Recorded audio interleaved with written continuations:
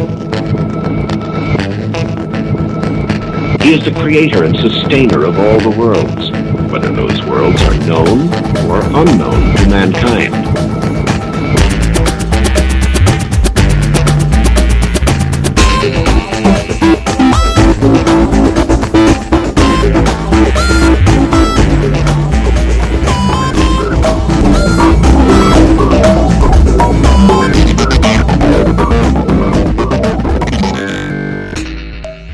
Hello, does not wisdom cry and understanding put forth her voice?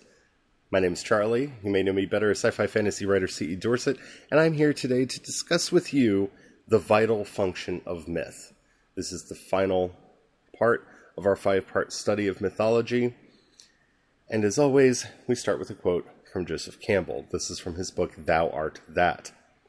The fourth function of traditional mythology is to carry the individual through the various stages and crises of life.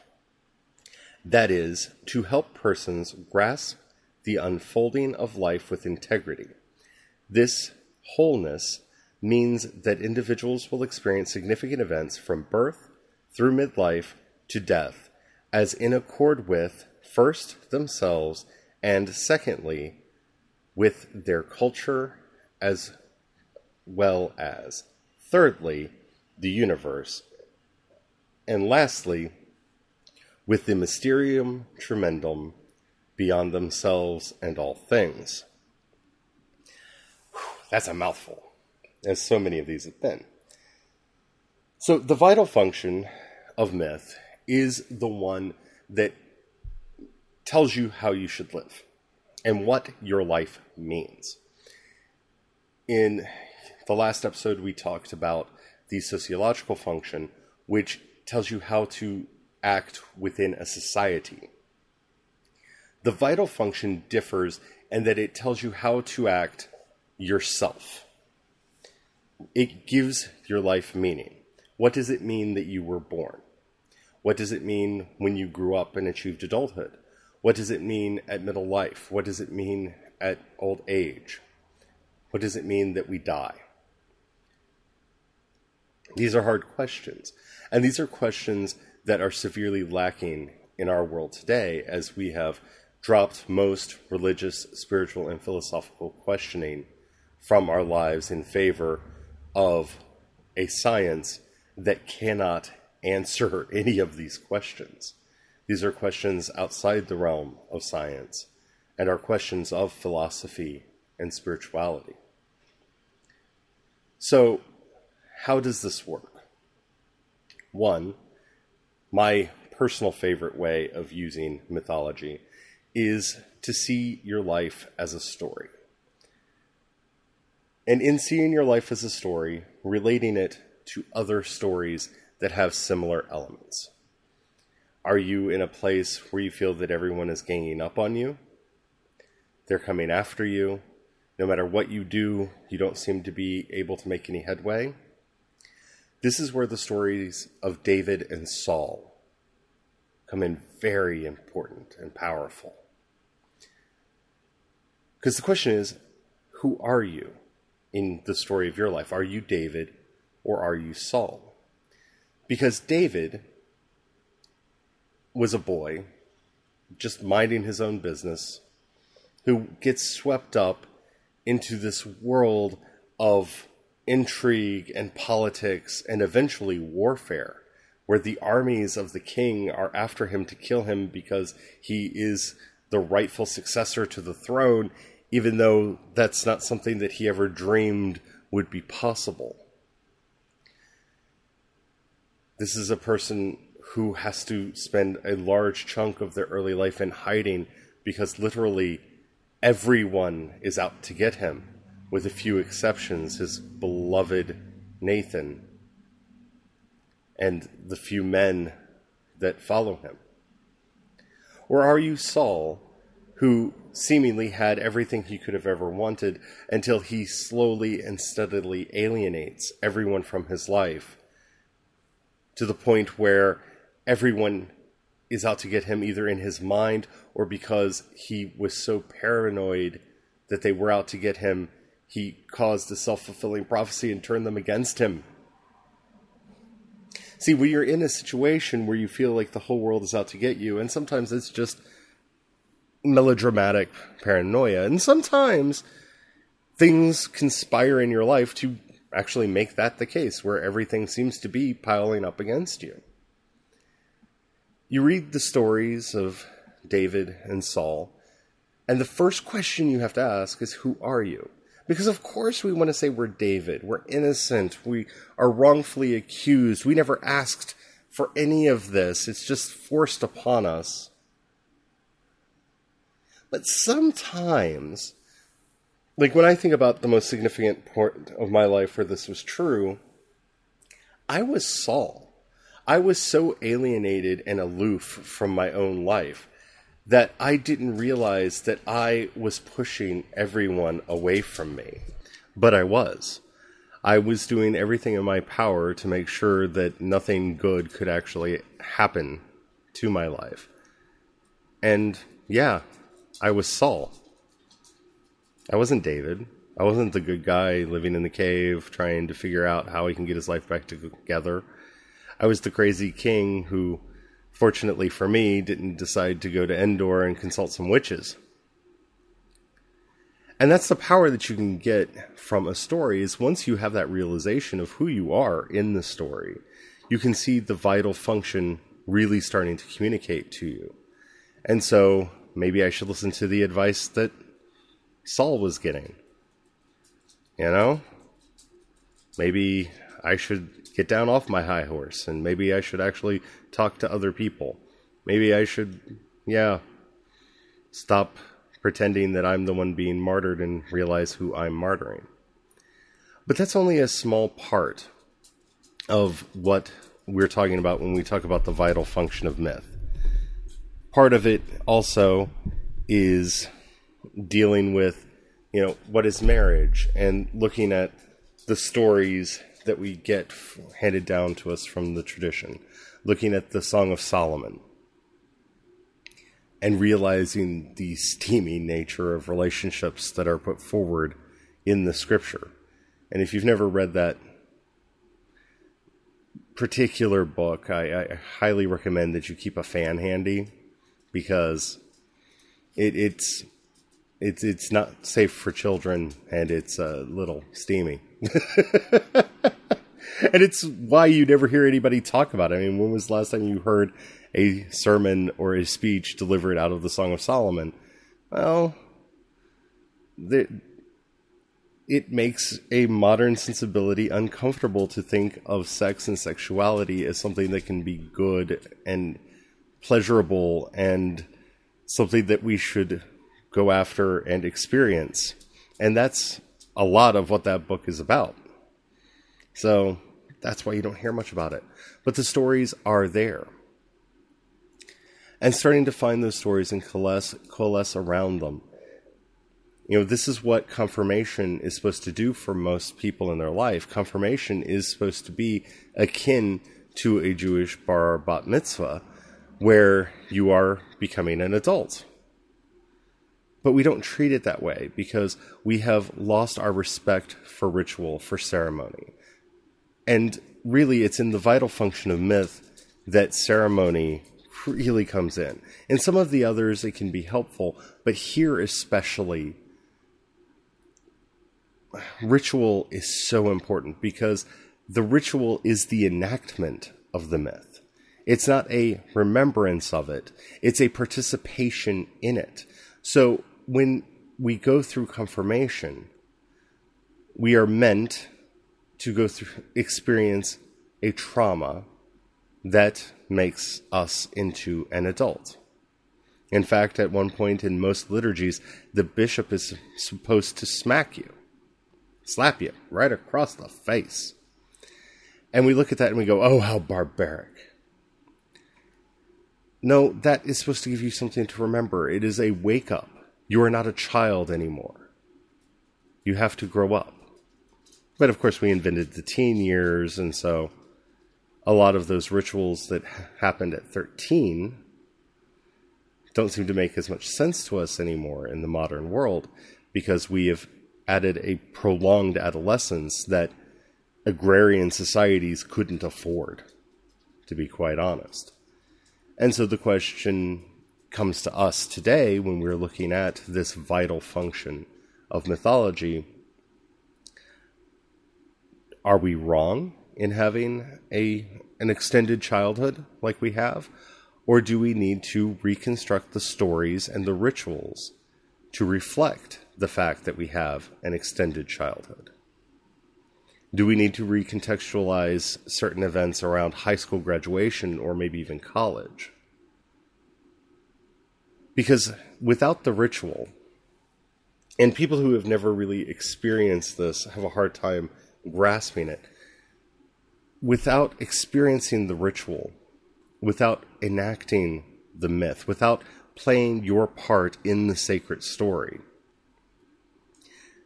there is a psychological disconnection between you and the story, between you and what it is trying to convey to you about what is going on in your life right now.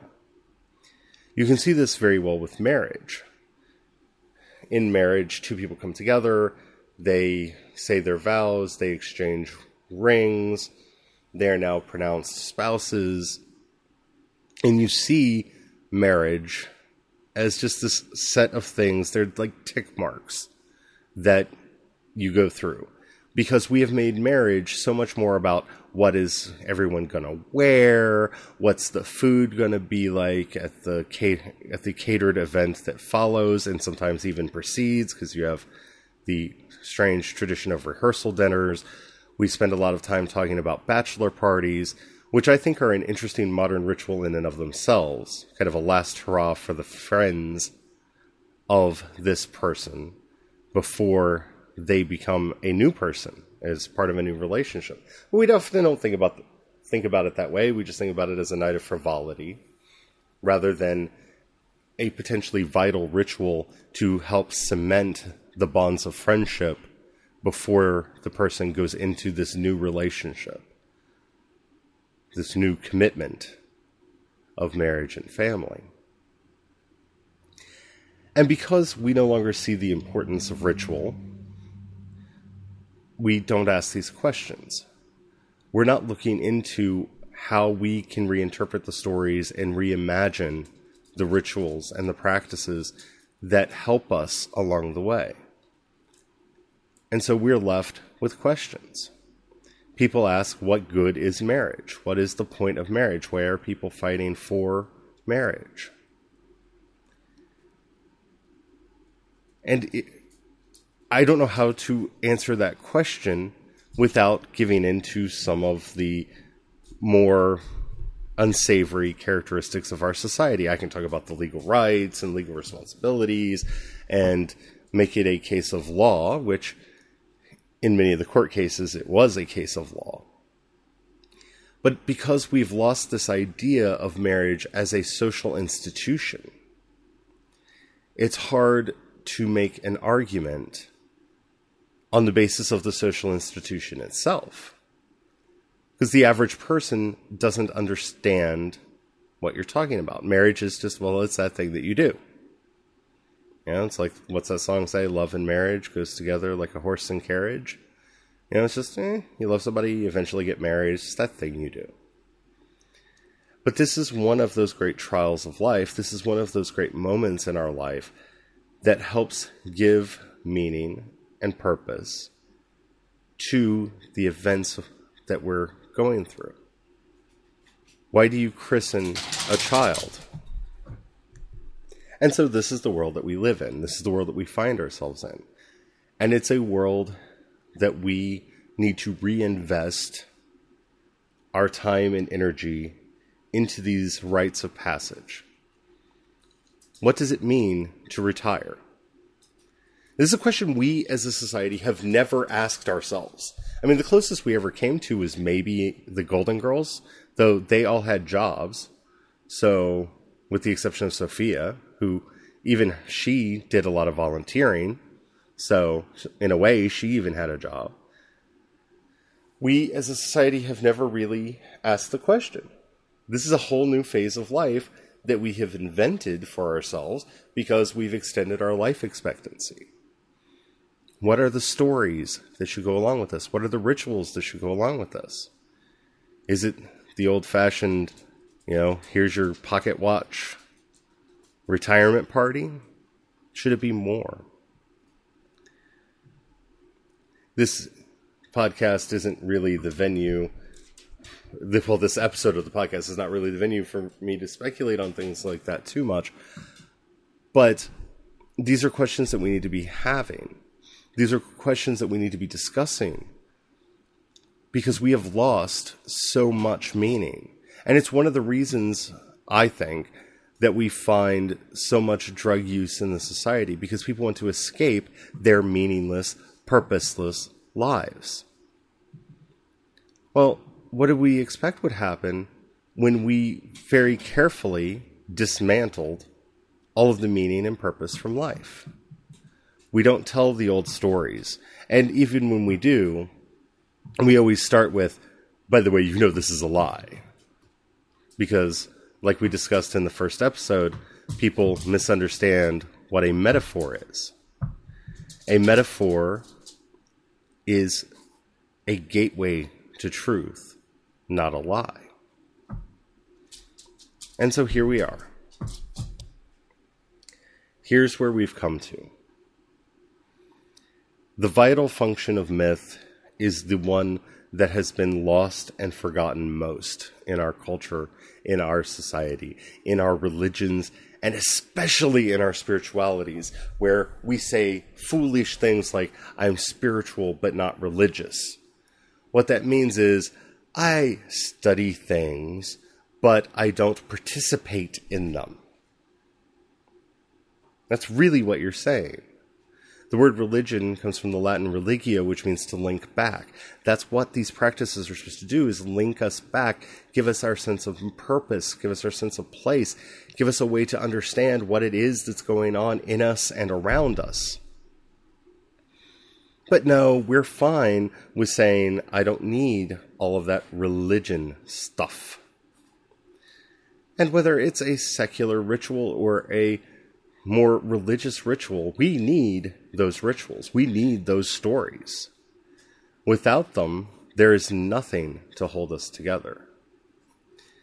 And so in the absence of this vital function of myth, with the absence of the mystical function of myth, in the absence of the cosmological function of myth, we have focused almost exclusively on the sociological function, the ethical function of myth. And that's all we talk about. Because when everything else falls apart, ethics is the one thing that still allows people to feel, even if it's a little bit, a sense of place, a sense of purpose, a sense of belonging.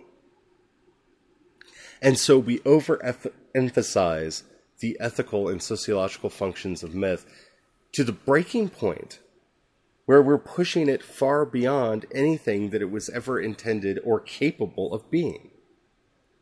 And we wonder why it feels like everything is falling apart. And this is going to have to start small. It really is. There is no top-down solution for this. And in fact, for a lot of the issues that we've discussed, there is no top-down solution ever. We are going to have to find ways to reconnect ourselves to the stories of our faith. We are going to have to reinvent and reinvigorate the rituals of our faith. And in so doing, find that meaning and purpose again. Find that strength that used to come from them. To find that sense of belonging and purpose. To find that meaning that explains and helps us understand why is it that things are happening. Because that is the number one question that you hear nowadays is why did this happen? Why did this happen? If you want to have a very interesting time, start going back and look at natural disasters and man-made disasters through history. You'll notice that those why questions don't start popping up until the 1900s. Those why questions don't start becoming the major question. Why did this happen? Why did this happen? How could this happen? We don't start asking them till much later. It takes the disillusion of our mythic structures and our ritual structures to cause us to forget why did this happen. To the point where now we mock the answer. And the answer may not be fully satisfactory anymore. But after every man-made disaster especially, you'll hear some evangelical say it's because we are sinful by nature. I don't agree with that. I don't believe that. And if you want to see me talk about that more, look at our series on creation spirituality, our intro to creation spirituality. But that is traditionally the answer that our society had. People are just bad, so that's why bad things happen. That's why they do bad things. Again, probably not a satisfactory answer, but it used to be the answer that people just accepted. And so they didn't even ask, why is this happening? In fact, if you look at older stories, you'll see that more often than not, they would ask, why hasn't this happened more often? Isn't it strange that this isn't happening all the time? It's a strange shift that has happened as we have denigrated and destroyed the basic things that give meaning, purpose, and utility to life. It's going to take us some time to rebuild, but we will. We will get there in the end.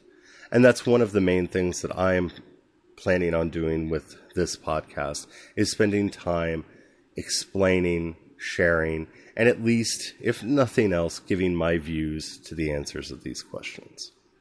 And now that we've discussed the basics of mythology, we're going to actually dig into mythology and ritual very specifically in the episodes to come. I can't wait for that. I want to thank you for listening. If we've helped you, please help us out. Spread the word. Let other people know about us.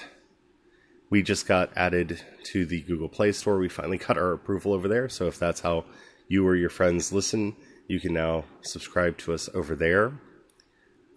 We are also getting into a few others. We should be available in Stitcher, and I believe Downcast we are now in. So you should be able to find us in those too. If there are any podcast directories or apps that we're not available in that you would like us to be, please let me know. It's hard to track down all of them. As always, you can subscribe in iTunes or just grab the RSS at our website. You can follow me at Twitter. I am at Wisdom's Cry over there. And you can find a link to this podcast, our previous episodes, and everything that we're doing at our website at wisdomscry.com. As always, thank you so much for listening. I'll see you next week. God bless. Amen.